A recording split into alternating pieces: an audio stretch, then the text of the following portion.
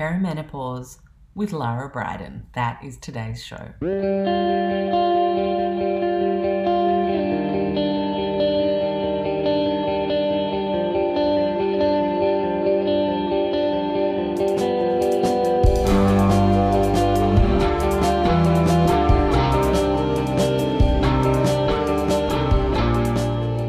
Hello and welcome to the Low Tox Life podcast. I'm Alex Stewart, your host, and today is show 350. Thank you so much for tuning in from wherever you are in the world right now. I greatly appreciate your listenership. I adore showing up for you every single week with one of these shows and bringing you the different types of experts in all the things to do with low tox living. Food, body, home, mind, planet, it all matters. And it's such an empowering thing when we build a literacy around how to move forward, whatever the challenge might be for us on a personal, community, or planetary level right now. So today's show is with none other than Lara Briden. We actually have her as our book club book for the next couple of months in the Low Tox Club. If you haven't heard of the club yet, it is a super low cost annual membership of $49 Australian, so it's about 30 US or Euro. And for that, you get 50% off all our courses, a wonderful chat group, get to attend our amazing member masterclasses with different authors, health professionals, scientists, or helpers of things around sustainability like growing veggies. So many wonderful classes we've held for our members over the last few years. And of course, you get access to all the archives. So you get to dive into over 30 interviews and classes, about 20 different ebooks on all sorts of things from green finance choices to cycle mapping. I mean, I could go on, but I would love to see you there. So the Low Tox Club is basically a place that we created to bring your low tox life to life. A sounding board, a friend, a place to dive deeper into different subjects, a place to ask questions live in the masterclasses. It's super, super special. So you can head to the Explore tab in the very first option on the lowtoxlife.com website is join the club. And then you click there and have a read of the perks, see if you want to join us, and away we go. Now, today, I am really excited about this episode because perimenopause is something that a huge proportion of our community is currently in as a stage of life. And I think with Lara's decades of expertise on the subject, she has co-authored papers, she has written incredible books like the Period Repair Manual for all ages and stages of period and cycle health, as well as the Hormone Repair Manual, more specifically for women moving through the stages of perimenopause into eventually graduating, love that word, menopause. Today, we talk about how it is not a health condition. It is not a disease process. It is a graduation. And as all things that we head towards to graduate for, there are things that we can do along the way to make that a beautiful process, or at least a way less intense one, depending on a few things that we can move the needle on, from supplementation to hormone replacement to getting more rest. If you're not ready to hear that, today's show is not for you, but please listen. So she unpacks everything with me. I ask a ton of questions, and I ask the questions as if someone had not read the Hormone Repair Manual. So if you haven't, don't worry. You will feel like you're getting some great answers, and then it'll probably be your logical next step to go check out that book, because it really is, for me, a seminal work for women in that phase of life. If you somehow have managed to be under a rock and not come across Lara Briden's work, then you can read peer-reviewed papers she has been the lead author on. She's 20 years and more of experience in women's health. Her consulting rooms are in Christchurch, New Zealand, if you're lucky enough to be there, where she treats women with PCOS, PMS, endometriosis, perimenopause, and many other hormone and period-related health challenges. And as I mentioned, her books, they are definitely books to make a part of your library. So I'll hook into that conversation in a little minute. I just want to remind you, we have our wonderful September sponsors. And in fact, as we were talking about the nervous system today in the show, which we unpack, so it's basically a rewiring of the nervous system that is happening during this stage of life. And that's not something that's often talked about, and yet critical to the importance of and successful navigation of this period in our lives. It made me think of one of our show sponsors. Of course, Nordic Naturals is a sponsor on the show this month. You have 15% off with the code LOWTOX over at TheraHealth. All the details are in the show notes, of course, but I wanted to dig into a couple of papers on brain health and omega-3s and see where things were at there. It's one of the most heavily researched nutrients, omega-3s, and something that I read that was really interesting in terms of the stats on a shift from how much omega-3 we were having 100 years ago compared to how much omega-6, and how the scales have literally tipped into the opposite situation, seems to be in the research one of the key reasons, and we've talked about this before, that people are experiencing more and earlier cognitive decline, behavior, mood, and other brain disorders. So omega-3s are critical for brain development and for the prevention and treatment of behavior, mood, and other brain disorders. There was one paper I was reading, for example, on the higher intake of omega-3 fatty acids being associated with a decreased risk of a first clinical diagnosis of central nervous system demyelination. So we can think of some of the autoimmune processes that you might be more familiar with the word myelination, demyelination, like multiple sclerosis. So omega-3 is hugely helpful to the nervous system because it helps inhibit neuronal cell death as well.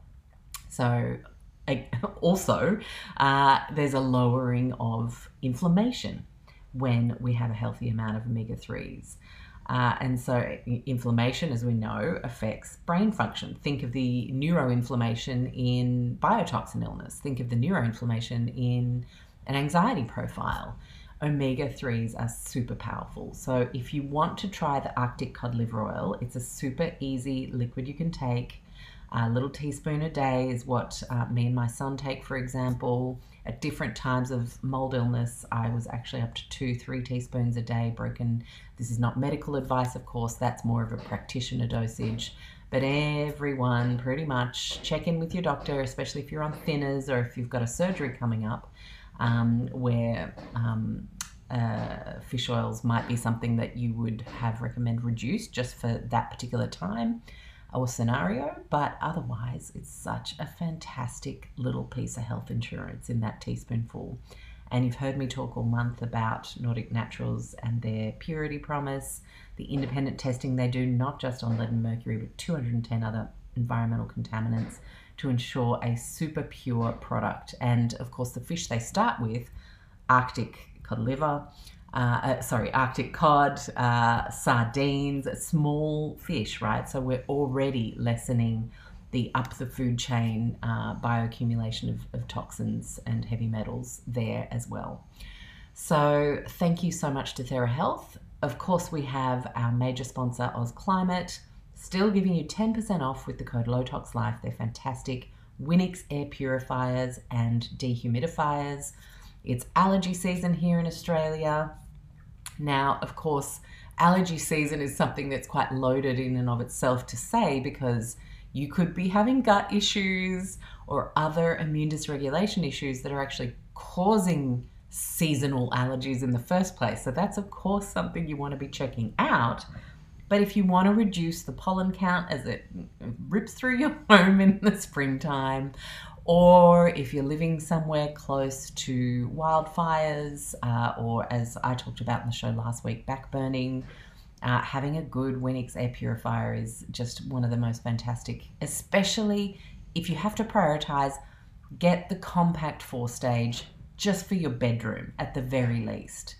But they have a beautiful new 5 stage, complete with pet filter. That's a very attractive unit. They've really worked hard with the design to make something that looks great in the home.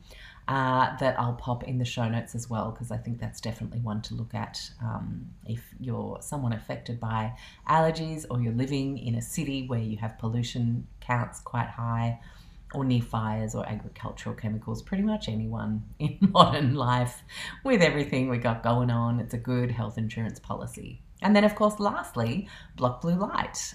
If you haven't heard me rabbit on about the Sweet Dreams light bulbs, they're awesome. We actually just moved recently, and we've installed the little LED like track that you can buy, but it's completely blue light free. So it's that beautiful amber Sweet Dreams light bulb vibe, that golden vibe, and you can run them under your kitchen cabinets. So that when you have to pop into the kitchen late at night and you've had your glasses on maybe with the blue light blocking, and maybe you've invested in your light bulbs, then you have to flick on a bright kitchen light just before bed to take some magnesium or whatever. Then that can undo all the goodness, and your melatonin can get super confused and go, what? I thought I was supposed to show up and now it's really bright. What's going on? So I really love those new little track lights as well, and we'll put those in the show notes. Of course, a lot of people have been talking about how 15% helps with the red light panels, and a reminder that Block Blue Light is international as an offer. You can get that 15% off internationally, and your code is LowToxLife15 for that. Let's talk perimenopause and get empowered, because Lara's take on it and some of the things that came up in this conversation on the fly around empowerment, owning and cultivating a desire for and a non-negotiable around rest, I think are things that a lot of women need to hear. Enjoy. Hello, Lara. How are you doing? Good. Nice to meet you, Alex. It's nice to meet you too. And this is the kind of question lineup that I'm like, okay, we can't solve the world of perimenopause and menopause in an hour's conversation, but we can sure as heck bring some clarity. And the first question I really want to ask you is, I mean, there are so many parts of the body, so many conditions, so many ways of being, stages of life that can interest a practitioner. What was it for you to zero in on cycles and life stages for women as your specialization? It was from my patients. It was the women Mm, who came to see me. It was just day after day, week after week, treating PCOS, thyroid, endometriosis, and of course, perimenopause, menopause. In fact, when I started practicing as a naturopathic doctor at the young age of 27, mm. at least two-thirds of my patients were menopause, like perimenopause. So I remember, so Wow. I've kind of come full circle. I remember at the time thinking, well, am I allowed to help women that are, 2 decades older than me? Is that appropriate? But I think it was back then. And of course, now I've had the lived experience myself. And Yeah. yeah, And dare I ask, how was that for you? yeah, you can totally ask. It was, I think, interestingly, I think I was more scared of it than I needed to be. So in my case, it was easier Mm, than I expected. I think because I'd heard a lot of horror stories, as you can imagine. I did notice a reduced ability to cope with stress. Like, and one of the things I talked with a friend about it, like I kind of lost my nerve a little bit for driving. Like I used to just because I've lived all over the world. Like I've driven in mm. Toronto and well, Sydney, you live in Sydney and icy roads in Canada and just all kinds of conditions. And I just, for a few years there, I was like, just like a little, I was like, I'm going to take the back way and avoid some of the tricky intersections. Oh, Um, wow. Okay. That's a that, really that, interesting yeah, observation. Mm. that improved. And yeah, I mean, I did a lot of the things that I talk about in my book. I did that personally. So Yeah. it And wasn't I too bad. And think of course, yeah, mhm, you like yeah, have heard all of these stories. You have been helping women go through yeah. this. So that probably added to your you're like, oh shit, it's going to be me Yeah. soon. Well, and I was able to recognize at Yeah. 45, I was like, yeah. And then by 47, I'm like, okay, yeah, I'm not imagining things, like something's definitely happening. Whereas I think for a lot of women, that's been half the battle, is just not understanding what's going on. Like around mid 40s, starting to feel like you're just going a little crazy, or, something else, like anxiety's just come on for some unknown reason. It can be, yeah, just quite disorientating, I think, to not be able to sort of like put a name to it or understand what's happening, but primarily with the nervous system, because I would argue This is that what I want to perimenopause unpack. is a neurological transition state. So Yeah. it's, as I talk about in my book, Hormone Repair Manual, it's a recalibration of the nerve of every system. But as the brain and nervous system recalibrate, that can feel tough. Yeah. Mm, absolutely. And I was speaking to Dr. Bill Rawls, the author of The Cellular Wellness Solution, and he talks about that conversation between the brain and the hormones starting to change. Yeah. And like the brain is going, oh, crap, like what's going on down there? Like you guys aren't doing your job. I was like, oh, that is such a good explainer, Bill, as a Yeah. 47-year-old woman. Well, and also, I mean, I think I would define perimenopause, the onset of perimenopause is the dropping away of progesterone, because Mm, progesterone is actually very important for the brain. Both hormones, both estrogen and progesterone are, but I think when the brain stops getting that nice progesterone feedback, it starts, yeah, yeah. destabilizing a little bit temporarily. Yeah. And so can we talk about the stages? Like, you Yeah. mentioned half of us are like, am I? Is this that? Yeah. Yeah. What's actually clinically happening that we can keep an eye on Yeah. maybe for the signs? So if we follow the phases or the stages as defined by Professor Geraldine Pryor, who's a Canadian endocrinology professor who helped me with my books. She includes the earliest stage would be actually while periods are still regular. So that's Mm, a little bit in opposition to some guidelines would define perimenopause. The onset is when periods start to either shorten or become a little less regular. But she argues, Professor Pryor argues, and I would agree that periods can still be regular when progesterone starts to drop away. So you start to have shorter luteal phases. If your audience knows what that means, maybe some cycles where you don't ovulate at all, so you don't make progesterone, you make less progesterone.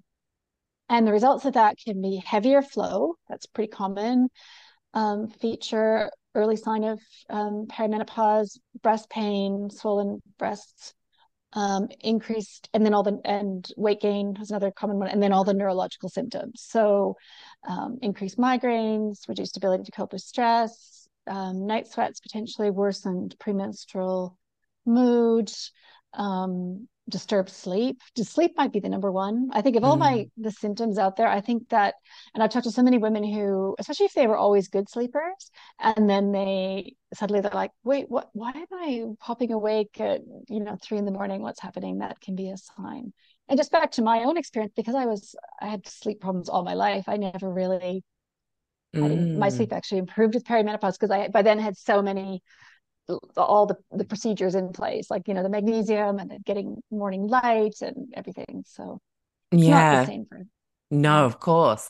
And so is it not the same, of course, for everybody because of the bio-individual nuances that we all have based on the lives we're living and Yeah. our genetics and a whole bunch of other stuff? It's So the way I frame it in the book, the slowing down and then stopping of our menstrual cycles should not inherently produce symptoms. Like, mm, and I make the case in the book that from yeah, an evolutionary biology perspective, that would have been not only a pretty normal thing to do, but potentially something that we evolved to do. So mm, women, essentially we evolved to have this post-reproductive part of our lifespan. And so we can infer, we can only sort of guess that for our ancestors it was asymptomatic. Of course, we don't know that specifically. We do know that various people in the world, including the Hadza, who are a group of forager people in Tanzania who live quite a traditional lifestyle, they know about menopause. totally. Like they know, periods stop, fertility stops around 45, 50, but they're happy about it and they Mm, report no symptoms. So arguably the symptoms that many of us do experience, and I acknowledge that they're real, is a situation of what's called evolutionary mismatch. So it's just this normal transition life phase that we're meant to go through, but given our modern food environment and yeah. environmental toxins play a role for sure, and things like alcohol plays a role, and circadian disruption, and all these reasons why, which should be a fairly seamless transition or recalibration, as I call it, is associated with symptoms. And Mm. fortunately, there's things we can do about it. Yes, Yeah, that's it. yeah, And in but the book, you say cycle while you can. And for yeah, the people who haven't read the book, I'm going to ask the question, yeah. do we have a choice? Oh, well, I meant mainly in terms of don't take the pill and suppress it. So Ah, in terms yes, of, of course. Yes. Mm, yeah, well, I guess I say cycle, it's a chapter about continue to have ovulatory natural menstrual cycles as long as you can for you. So, I mean, I guess that would mean A, not suppressing it mm, with the pill, and then B, addressing any other possible reason why you might not be ovulating. So, for example, undereating is a common reason, even into women's 40s. I had one patient who had been undereating most of her life, never really had a period, finally got her periods back in her early 40s and was like just over the moon. And so I'm like, great, you can have like now, you can have hopefully, 10 years of cycles where you make hormones and get all the benefits of that. So, and of course, there's other reasons why ovulation or cycling might stop. So, even in a woman's 40s, I think it's worth figuring out what that is, correcting it. But in terms of answer to your question, do we have a choice of when we stop ovulating because of perimenopause, menopause? No, no. we don't have a choice with that. Mm, I mean, at least not at this point. I mean, I guess they're looking at future, technologies maybe for future, but at this point it's inevitable. Correct. Yeah. mm. But yeah, I mean, I take your point that there are certain things that you can do to promote the healthy balance of hormones that would then potentially prolong your cycling if you were living a certain way. I always, yeah, frame it as promote healthy ovulation, which is what Mm. creates the hormone balance, if you will. I don't really use the word balance very often, but yeah, basically it's all about being able to ovulate and make progesterone. that's the that's the That's the goal. It's hard to factory we do. want. Yeah, that's the goal. It's hard to do when we're young. Never mind, as we get older, it can be harder because of thyroid and PCOS and insulin resistance and just all the kinds of Yeah, in reasons. my Yeah, workshops, I always say we all know how hard it is to have a great cycle in the most perfect of scenarios, never mind adding all the yeah, endocrine disruptors that we're exposed to in sure, the modern world. sure. Yeah, Mm. yeah. Okay, so I want to ask what the biggest contributors are to having a really disruptive transition. Like if we were to pick the Mac Daddy, you really have to rein this in, sort this out. What are they for you? Yeah. Well, I might just start before we list some of the factors that we can change. Mm, I will just acknowledge some of them that we can't, unfortunately, that have already okay. happened. You like, No, I think that's a good yeah. idea. So just to sort of frame it as it's not always, so if people are having a really rough transition, it might, might not necessarily anything they did wrong. So genetics play a role for sure. Epigenetics, which have been, as you probably know, is like just environmental toxin exposure and various things that happen to your ancestors. I mean, that can play a role. My experience in the literature backs it up a little bit is that having spent a lot of time on hormonal birth control can make it the transition to perimenopause through perimenopause potentially harder. So that's another factor. Having a little red flag for suggesting that perimenopause might be a problem is having had a lot of premenstrual mood symptoms or postpartum mood symptoms. Those can be indications that there's a sort of a degree of maybe hormone sensitivity, that which means you might find the transition harder. And then in terms of lifestyle factors, well, actually, to just give another example of something that's already happened, it's in my book. There's this very interesting couple of papers suggesting that one of the driving factors of neurological symptoms during the menopause transition might be our historical previous exposure to lead. Mm. So I'm 53. So when I was a kid, there was leaded petroleum. Like that Yeah, I was a thing. remember it too. Yeah. That was a thing. And there was lead in the houses. And so those of us born in the 60s and 70s were probably and earlier were exposed to more lead than hopefully people are today. But the lead is the body puts it in bones to try to just get rid of it. And with the natural increase in bone turnover that happens with the drop in estrogen, you can potentially get lead mobilizing. So that's another example of something that is not something we did wrong. It's not our fault that we were Mm. exposed to lead in the 70s. Well, and I think we have to Um, be really careful with the cultural underlying feeling that women always have that we're the guilty ones. It's our fault. What exactly. did I do? I mean, Yeah, that seriously, we we've did got enough to deal with. well, that we did something wrong. And the other Yeah. factor that is just a reality and not anything we did wrong. It's just our life cycle, our life history is different. Like in the Hadza, for example, who I mentioned earlier, like in Mm. that kind of scenario, it might be more like, a woman spends a lot of time pregnant and breastfeeding through her life, maybe has her last pregnancy around 40, 42, breastfeeds for 3 years or something, and just never gets a period back, right? So never kind of goes Mm. through, I think in our modern world, because we're not having as many babies, which is totally fine. And we don't have to mimic what our ancestors did or what other people do. But by being in our by not having as many children, we're potentially having a lot more higher kind of, let me just phrase it, like more high estrogen cycles in our 40s, which can set us up for a bigger fall. The thing Yeah, about it's like you notice it estrogen, more. Yeah. yeah, the big Mm. thing about estrogen is it's actually, I think it's safe to say it's addictive for the brain. Mm. So, and our 40s can be a time of very high estrogen. It's when the brain starts to kind of lose the reins on the ovaries. They just start pumping out up to 3 times more estrogen than in our 20s or 30s. So that's a lot for the brain. And if you're exposed to a lot of that, especially without progesterone to kind of counterbalance it, when estrogen then does start to drop, that can be like going over a cliff. Like that can be really tough. So just yeah, to frame that all as things that are outside of our control.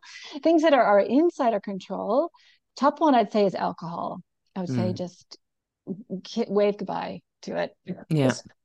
It's just not it's just not our friend during Not helpful. perimenopause. It Mm-mm. arguably never is, but during this time, it's almost, I mean, I'm sure maybe there are exceptions out there, but every patient, every friend, every person I've talked to has the same experience.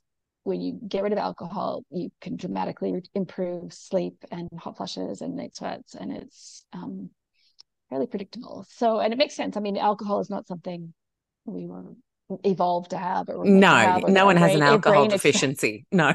No, Yeah. some people, I think we can get away with it at certain phases in our life, maybe a bit more, get away with moderate intake, but not during our 40s. And I've then noticed that too. the next thing would be moving the body. The brain loves the body to move. It's just Mm. all different.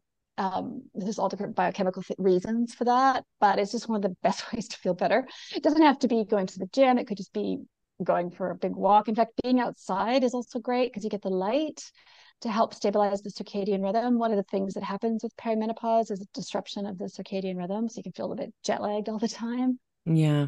So those are my top three.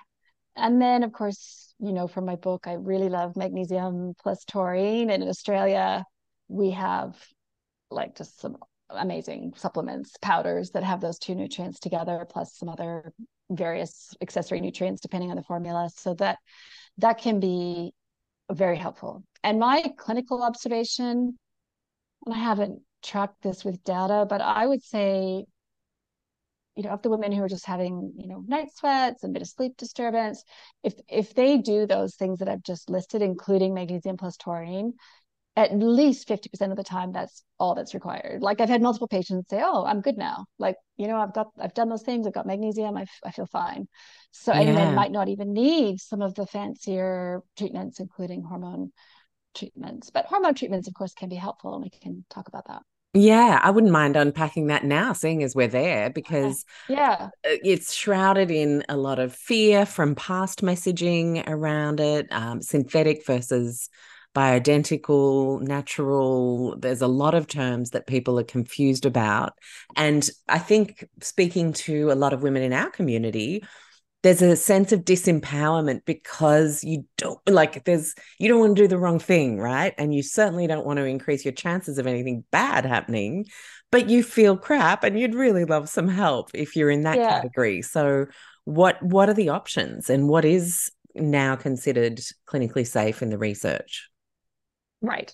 So modern hormone therapy is quite safe, as you're probably aware. In fact, I mentioned alcohol a few minutes ago. I'll just say one other thing about it. Even moderate alcohol intake, which would be, one or at the most two drinks per day, increases the risk of breast cancer more than modern hormone therapy does. Great context. So it Very just good. kind of puts it in perspective. It's not like I would say it's not like there's no risk from estrogen therapy. There's this, I mean, as you know, the data is always kind of shifting in various opinions. I suspect there is a tiny risk, small risk, but which is why women with a history of breast cancer are still encouraged, advised to not take estrogen, but it's pretty small. And so, in answer to your question of bioidentical, natural, here's the thing. Welcome to the modern world, everyone. So the conventional hormone therapy today is mostly body identical or bioidentical or natural, not Mm, exclusively. Like there are still a few progestins kicking around, yeah. but a standard prescription, for example, would be an estradiol estrogen patch, and in Australia, Prometrium, or in New Zealand, Utrogestin, and those are natural progesterone. That's natural progesterone. And the reason Yeah. that became standard is because it's safer for the breasts. In fact, Mm, it's probably, if it may even reduce the risk of breast cancer, which is quite intriguing. But just to put it in context, because I've been practicing a long time, more than 25 years, even, even 10, maybe definitely 15 years ago, in Australia, and other places, women had to fight to get natural progesterone. Like the same prometrium, or the mm, same hormone that is now the standard because it's safer and better and gentler and nicer and helps with sleep and all the things, was alternative. And you had to seek it out with a naturopathic doctor or integrative doctor and get it mm. compounded. And the fact that that was available back then, and that was my pretty much work for a big part of my career, was helping women transition onto bioidentical or body identical hormones before they became standard conventional treatments. I'm very happy that it's become mainstream. I didn't Yeah. think it would take this long, but it did.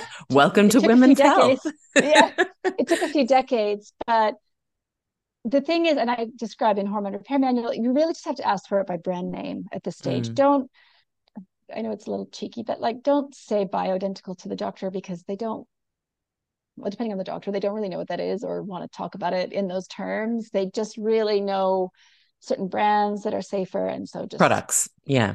just name them and say that's what you Mm, want, and don't even use the word natural or anything like that. But I mean, just to be clear for anyone who's not understanding what I'm saying, bioidentical or body identical refers to hormones, any kind of hormone, whether it's estradiol, progesterone, or other hormones that are exactly molecularly identical to human estradiol and progesterone, which mm, is not what they used to give at all. Like even mm. 10, even 15 years ago, they used to give very different molecules. That's still, by the way, what's given in hormonal birth control is not, to be clear, not body identical or bioidentical. So young women are still being given synthetic. Well, I hesitate to use the word synthetic because even the body identical hormones are technically synthetic. They're made in the Yeah. lab, but the difference is that they are a molecule that the body recognizes and that fits Mm. like a key in all the right locks, like does all the right things that hormones are supposed to do. And and so when are we looking at that is the natural next step for Right. the hormones? Yeah, well, I guess Because it's not I going to sort be of have all women, right, who are going no. to need it. And when do we know we do need? Yes. Well, this is an evolving question. And in Mm, fact, as you may know, there are some experts and sort of narratives out there that suggest that all women need estrogen. With I don't I think it's fine to take estrogen therapy. I don't think all women need it. I guess the way it's sort of framed currently is I think women need it for symptoms potentially. So if mm, symptoms are strong and if they haven't, for example, responded to the things I mentioned earlier, like the no alcohol, the magnesium taurine, the moving your body, going outside, if that hasn't been enough, and maybe you've whatever else you've tried and you sort of want to try the next step, then symptoms, including sleep disturbance, mood, hot flushes, that's a very valid indication to try either progesterone on its own, which is that's a little bit, you know, alternative approach I have, or progesterone plus estrogen together. I mean, the other indications for estrogen therapy for sure is early menopause or surgical menopause where the ovaries are removed, or there's other mm. medical scenarios when I'd say almost all experts agree that estrogen therapy should definitely be given. The other indication, official indication, is for osteoporosis or yeah, Hmm. sort of estrogen. Both estrogen and progesterone are really good for bone health. So, and I would argue they're better than some of the other medications for bones. Of course, there's lots of ways to improve bone health, but for a woman who went through a natural menopause, 50 something, period stopped, and she's feeling really great, and she's strong and has good muscles and health is sleeping, and then I would, no indication of osteoporosis, then I would say, I think most experts would agree at this point, she doesn't need it. There's no Yeah. indication currently for like using it as some kind of prevention Yeah. Or you're generally. at In this fact, stage of life now, so it's time to take no, the hormones. Yeah. no, it's Mm. not like that. No, no.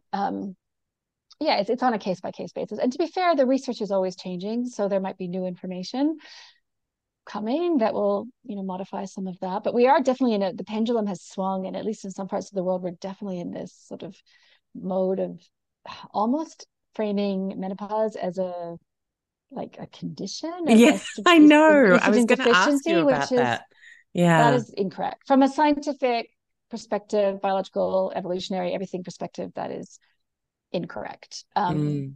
Menopause is a natural life phase that we probably evolved to do.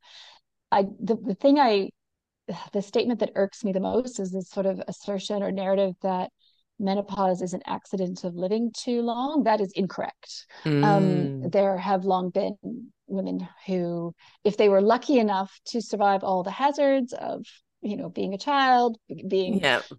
infection and injury and childbirth and all the things that existed, all the hazards that existed before modern medicine, if she got through all of that, then she lived to 70 or 80, just as we do today. We know that from the archaeological record now. So And if you it think was, about that time in life yeah, after being able to make the babies yourself, I mean, the amount of data on different cultures and health in the older yeah, age groups, if you're caring for grandkids and, yeah, that intergenerational support network makes a yeah, lot of sense evolutionarily.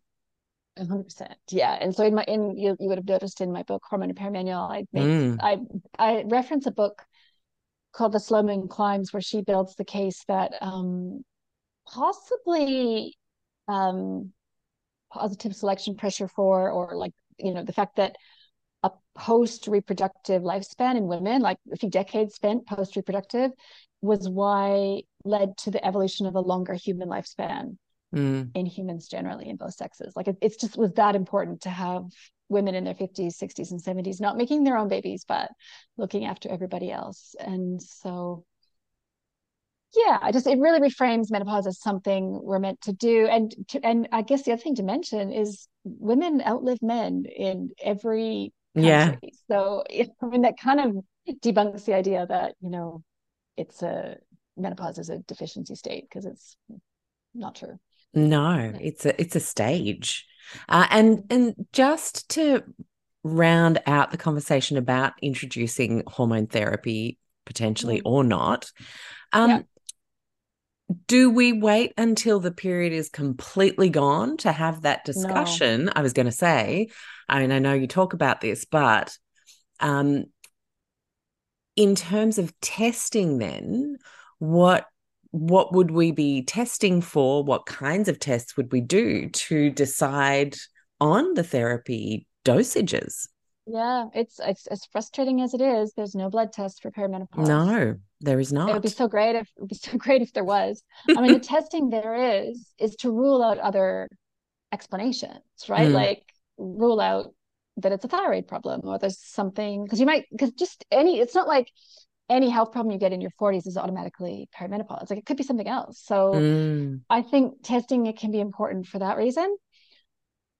But no, you don't want to wait. If you're really suffering or if you feel like you want treatment, you need treatment in your 40s potentially before the final period because what the research seems to suggest within a few years after the final period, it's kind of all over. Like you feel a lot, most women will feel a lot better, at least in terms of the neurological symptoms. There can still be, vaginal dryness and that whole set of symptoms, which is a little different. And that super fun little side thing. Yeah. that Okay. that always and I'll just say I'm a huge fan of vaginal estrogen for Mm-hmm. that. Like, and it's very safe. And so that's kind of that will be potentially something that can last lifelong. But the neurological symptoms are temporary.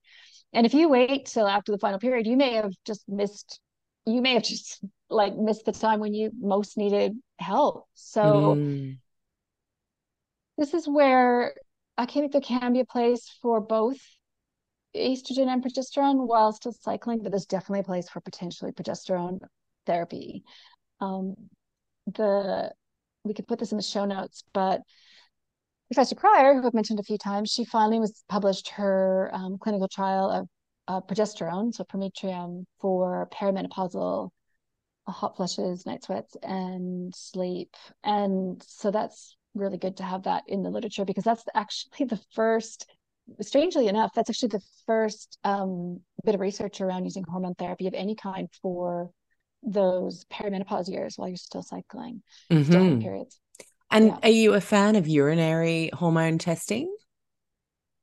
Um, I don't use it Mm, mainly because it's just my experience, and again, this people, I'm sure lots of people listening won't agree, but my experience is it's a lot of numbers mm, that I don't know what to do with. Like, or certainly the patient doesn't know what to do with. It's a lot of because here's the thing, estrogen is bouncing all over the place. Like it's yeah. soaring up to 3 times higher than normal. It's crashing down again. So And is that happening on any track given day as well? well, it's So happening you would throughout then the argue, cycle, yeah, of course. throughout the cycle. There is some Mm, variation even within hours, but certainly it's happening throughout the cycle.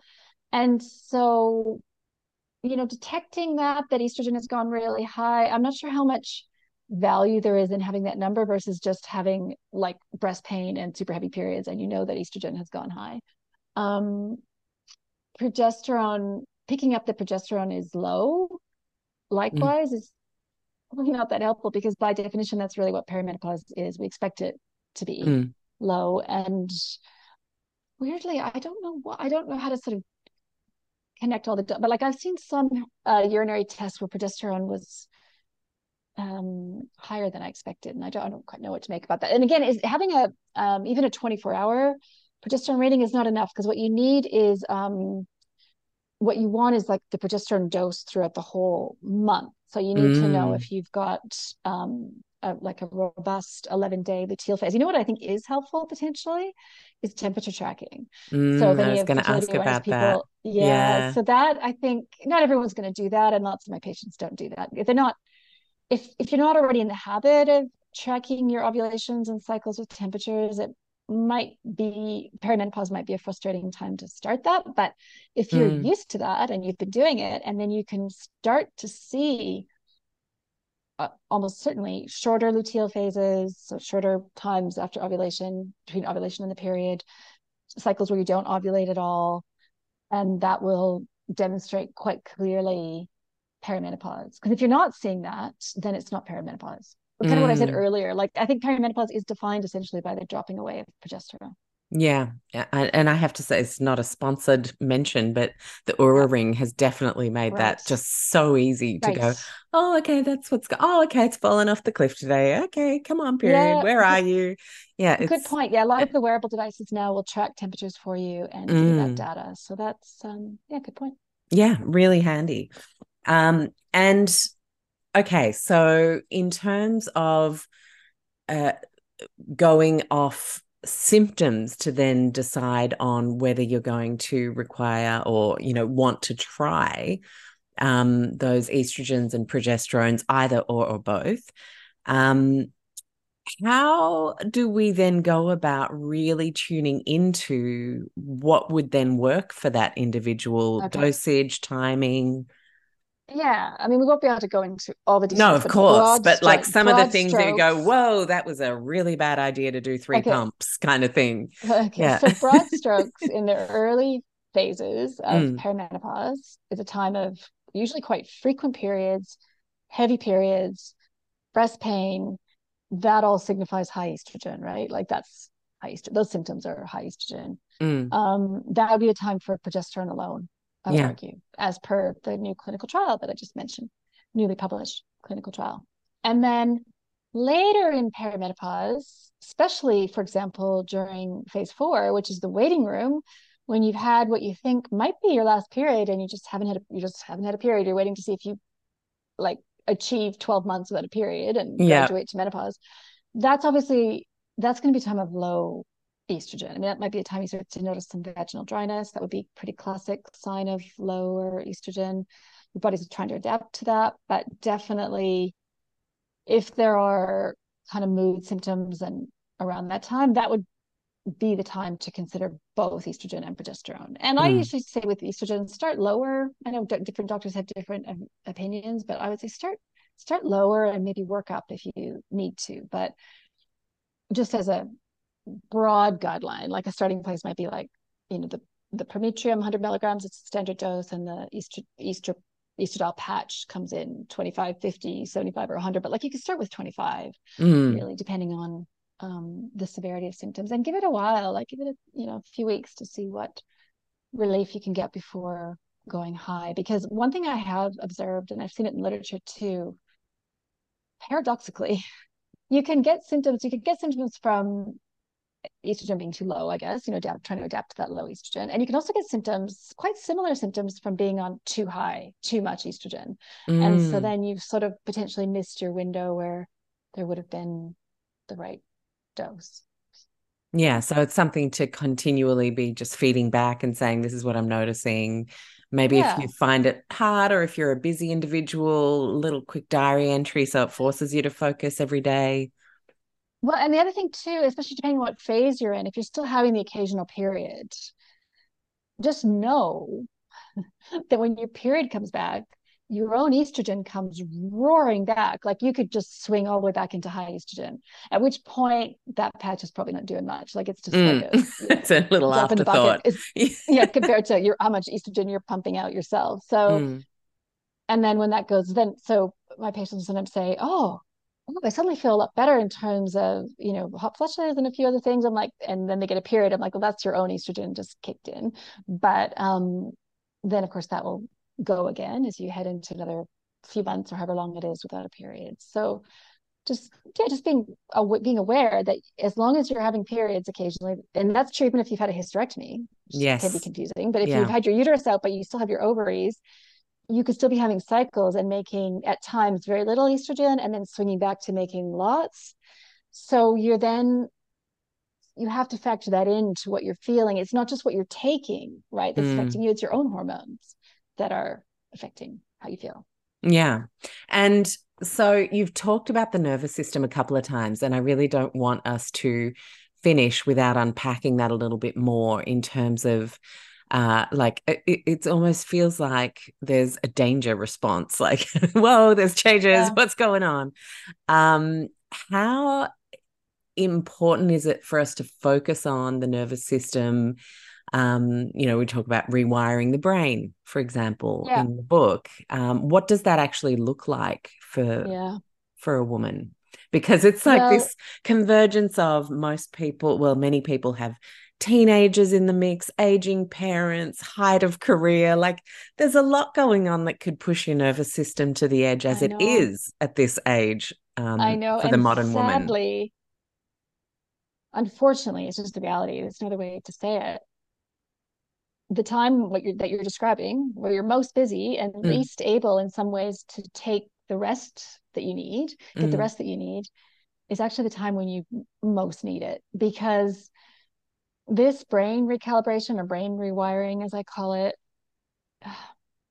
is also so that can create symptoms as that recalibration is happening, but it's also a tipping point for brain health, by which I mean it's a kind of a critical window. Like it's as things are in flux and changing, if you, due to possibly just work overload or just whatever it is, like combination of stresses on the immune system, on the nervous system, if that's just too much, you're not going to be able to find your new equilibrium, healthy equilibrium coming out the other side, right? Like that's when women are potentially at risk for being pushed down kind of a more permanent path of mood disturbance, mm, or even arguably, and I don't say this to scare people, but like down the road to insulin, to dementia potentially. So there is a turning point at menopause where brain symptoms can start, not for everyone, like long lasting brain symptoms can start, cognitive issues can start then. But conversely,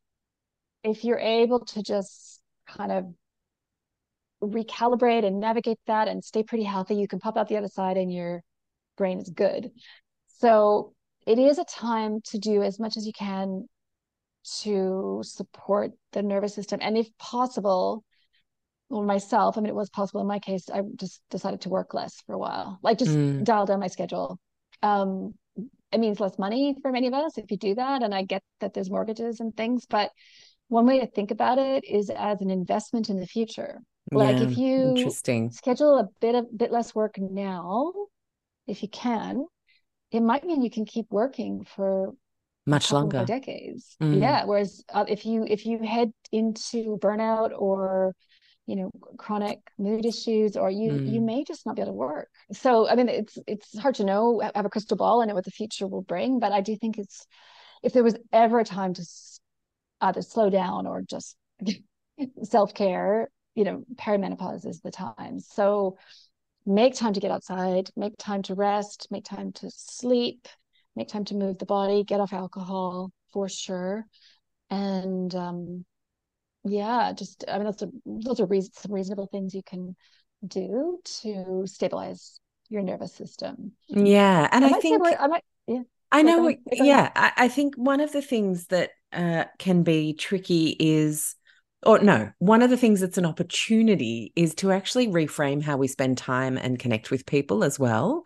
Because in your 20s and 30s, that might have been big raucous dinner parties and there might have been a few bottles of wine at the table, or you might have Mm, been going out for cocktails, or, and no judgment at all. I was right there with you guys. But I have found one of the most powerful things to do is I'm catching up with a friend. We're making that a beautiful cliff walk over Vaucluse, yeah, or we're making that a really lovely sit in the sand on the beach with our coffees and just look out at the yeah, ocean. And so you're still getting that beautiful, jazzed up yeah. connection vibe, but you're doing it in a new context that nourishes a part of you that you otherwise wouldn't be able to slot in extra time to do on top of all the things. Agree. Well, I'm a pretty passionate walker, so I'm always the Mm-hmm. friend. Even just as a group of friends on a group message tonight, they're like, "Should we meet for this? Should we meet for this?" I'm like, "Well, maybe we could go for a walk. Yeah, I do too. Why I don't we meet and do. go for a walk?" Yeah, Yeah, exactly. And I yeah, still have a couple of girlfriends who are stuck in the land of, oh, we deserve a drink. This has been such a tough week. And that's for them to lead their path and find out when that might change for them. So I definitely don't I'm not a preacher, but at the same time, I'm like, oh, you know what I really feel like I need though? I just want to go down to Bondi and just see the ocean. yeah, So if you don't mind, we do a breakfast instead and then walk along the yeah. promenade. That'd be amazing. And no one ever says, yeah, nah. Like everyone's always like, what a great idea. That So sounds I think nice. if it's an invitation and a gift and something fun to do together, that you can tick the nourishment box with, the nervous system box with as well. That's the golden ticket for our age group. Yeah. And for everyone feeling sad about wine, I'll just say, for what it's worth, I'm and sure it's there's true. someone going, what about the blue zones out there? I know. Yeah. Yeah. So just as a clinical observation, for what Mm. that's worth, when women do graduate to menopause or postmenopause or come out the other side I love into this new graduation as a stable, word, by the yeah, way. it's Thank you just for lovely. that. Yeah. Yeah. You just get into this Mm. new stable life phase. Hmm. They can usually have the odd glass of wine and it doesn't affect them the way it does in our 40s. So just to remind people, we're talking about this transition period. And it's during this recalibration or transition period that I'm saying alcohol is just so unfriendly to the process. But it doesn't Mm. necessarily mean it does not mean that's how you're always going to be in any regard. And that's not how you're always going to be with regard to alcohol either. So I've personally brought back the occasional beer, like, and I actually, it used to really affect my sleep. And now it doesn't because I'm a couple of years, yeah, into menopause, into postmenopause Oh, or well, that menopause. is lovely to know. Thank you for telling Yeah. us from the other side. Yeah.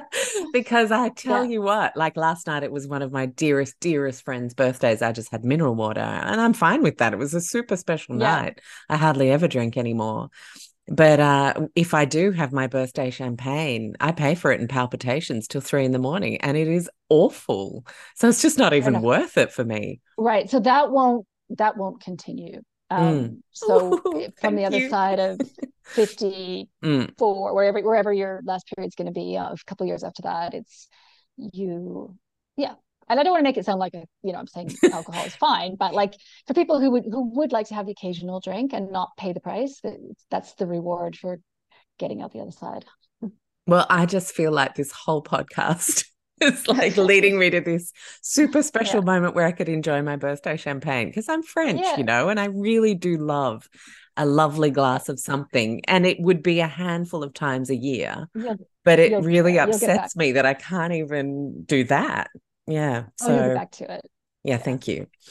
I'm sure there are some relieved people out there as well. Now, I want to talk about empowerment because, and I love that you brought up the idea that, or the quite damaging idea that menopause is a condition, because it is absolutely not. And I love the word graduation that you use as Yeah. well. And I think you play such a powerful role for women around the world with your books Yeah. in empowerment, of simply being a woman and moving through the phases of life. And I want to tell you a quick story about a competition that I ran once for a wonderful Huh. organic coffee brand. And all you had to do to win your lifetime supply, your year's supply of this lovely coffee, was just share the moment that you really enjoy having your coffee in the morning if you're a coffee drinker. And they have a decaf. That's what I like from their range. And there were 400 women who entered. There were 398 women who used language like sneak and steal.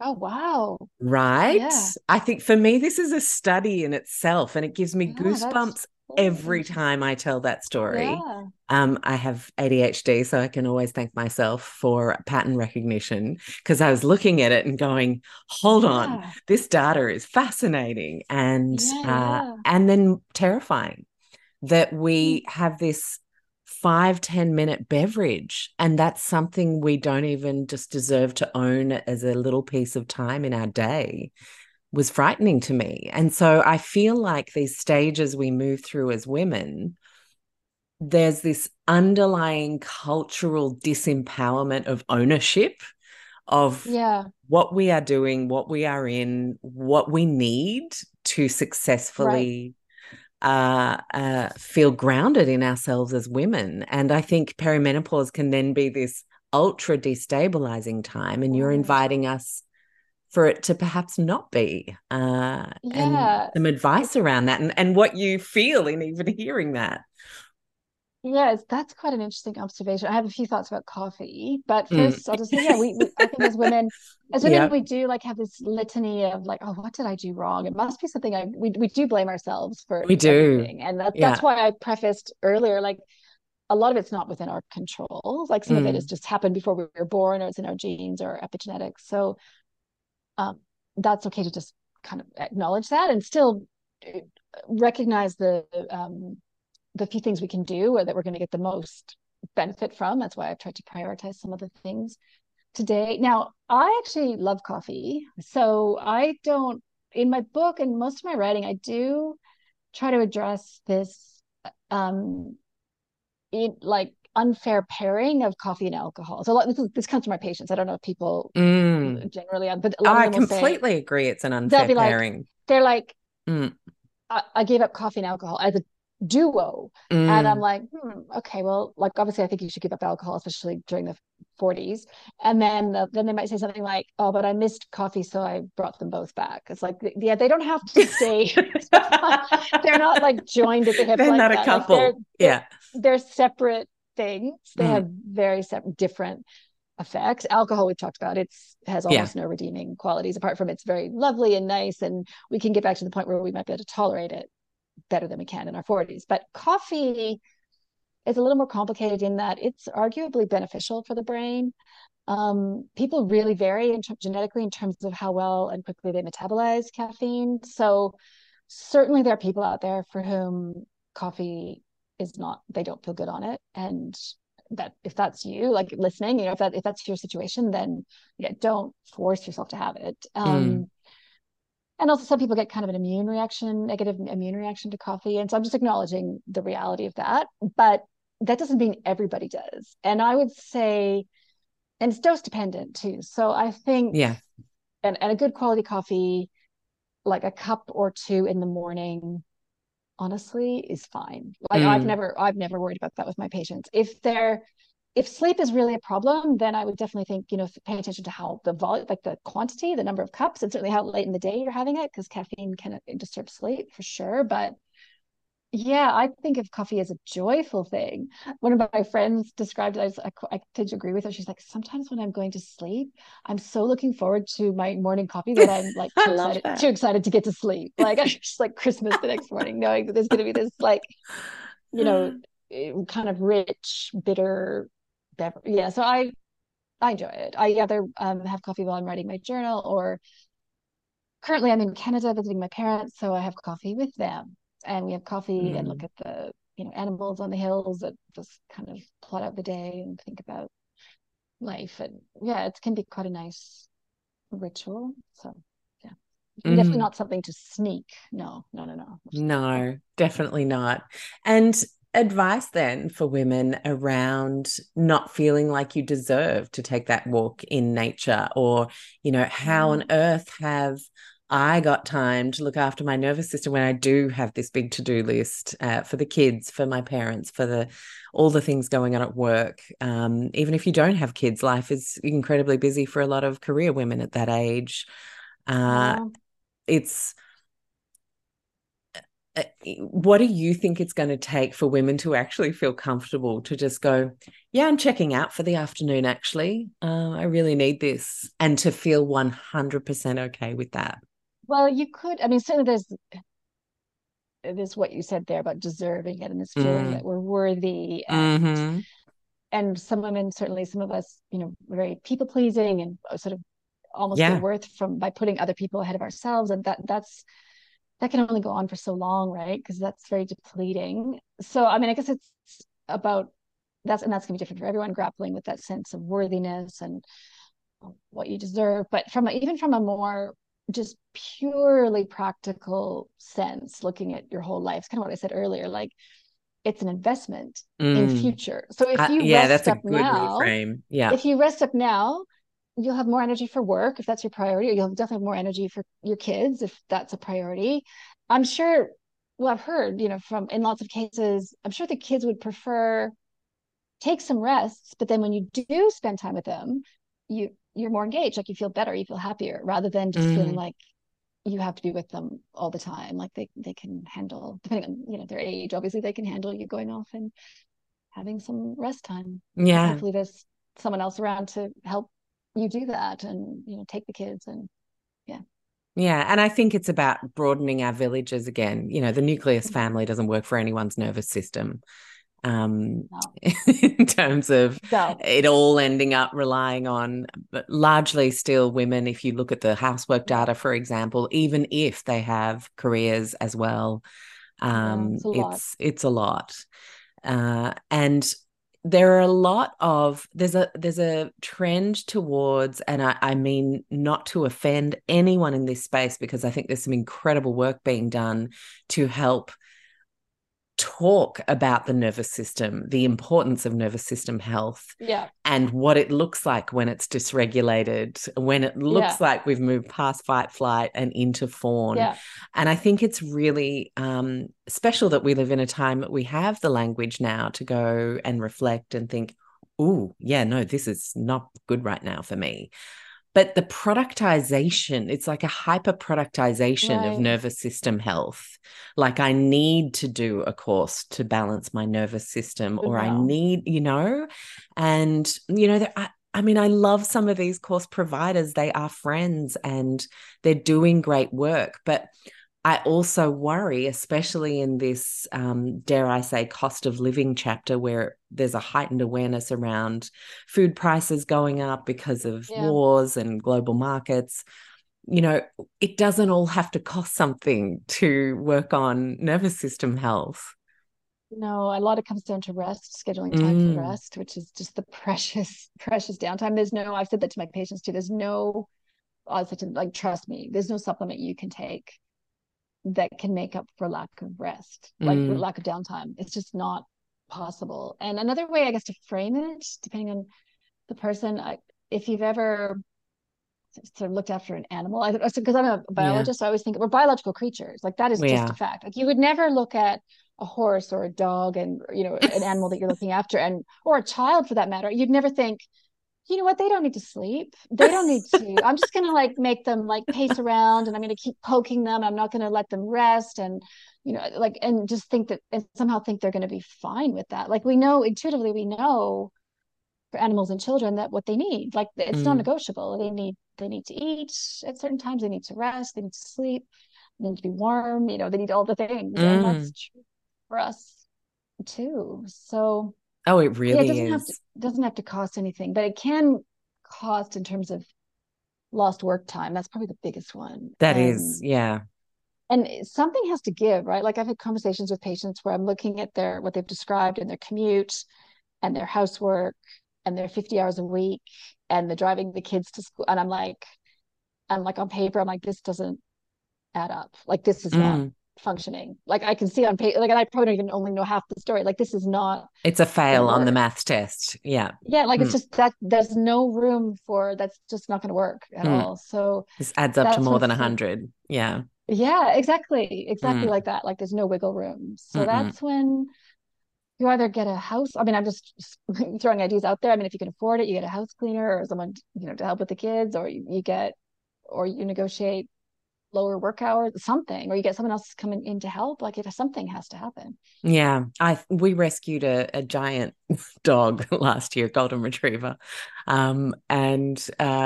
And he has actually taught me about rest.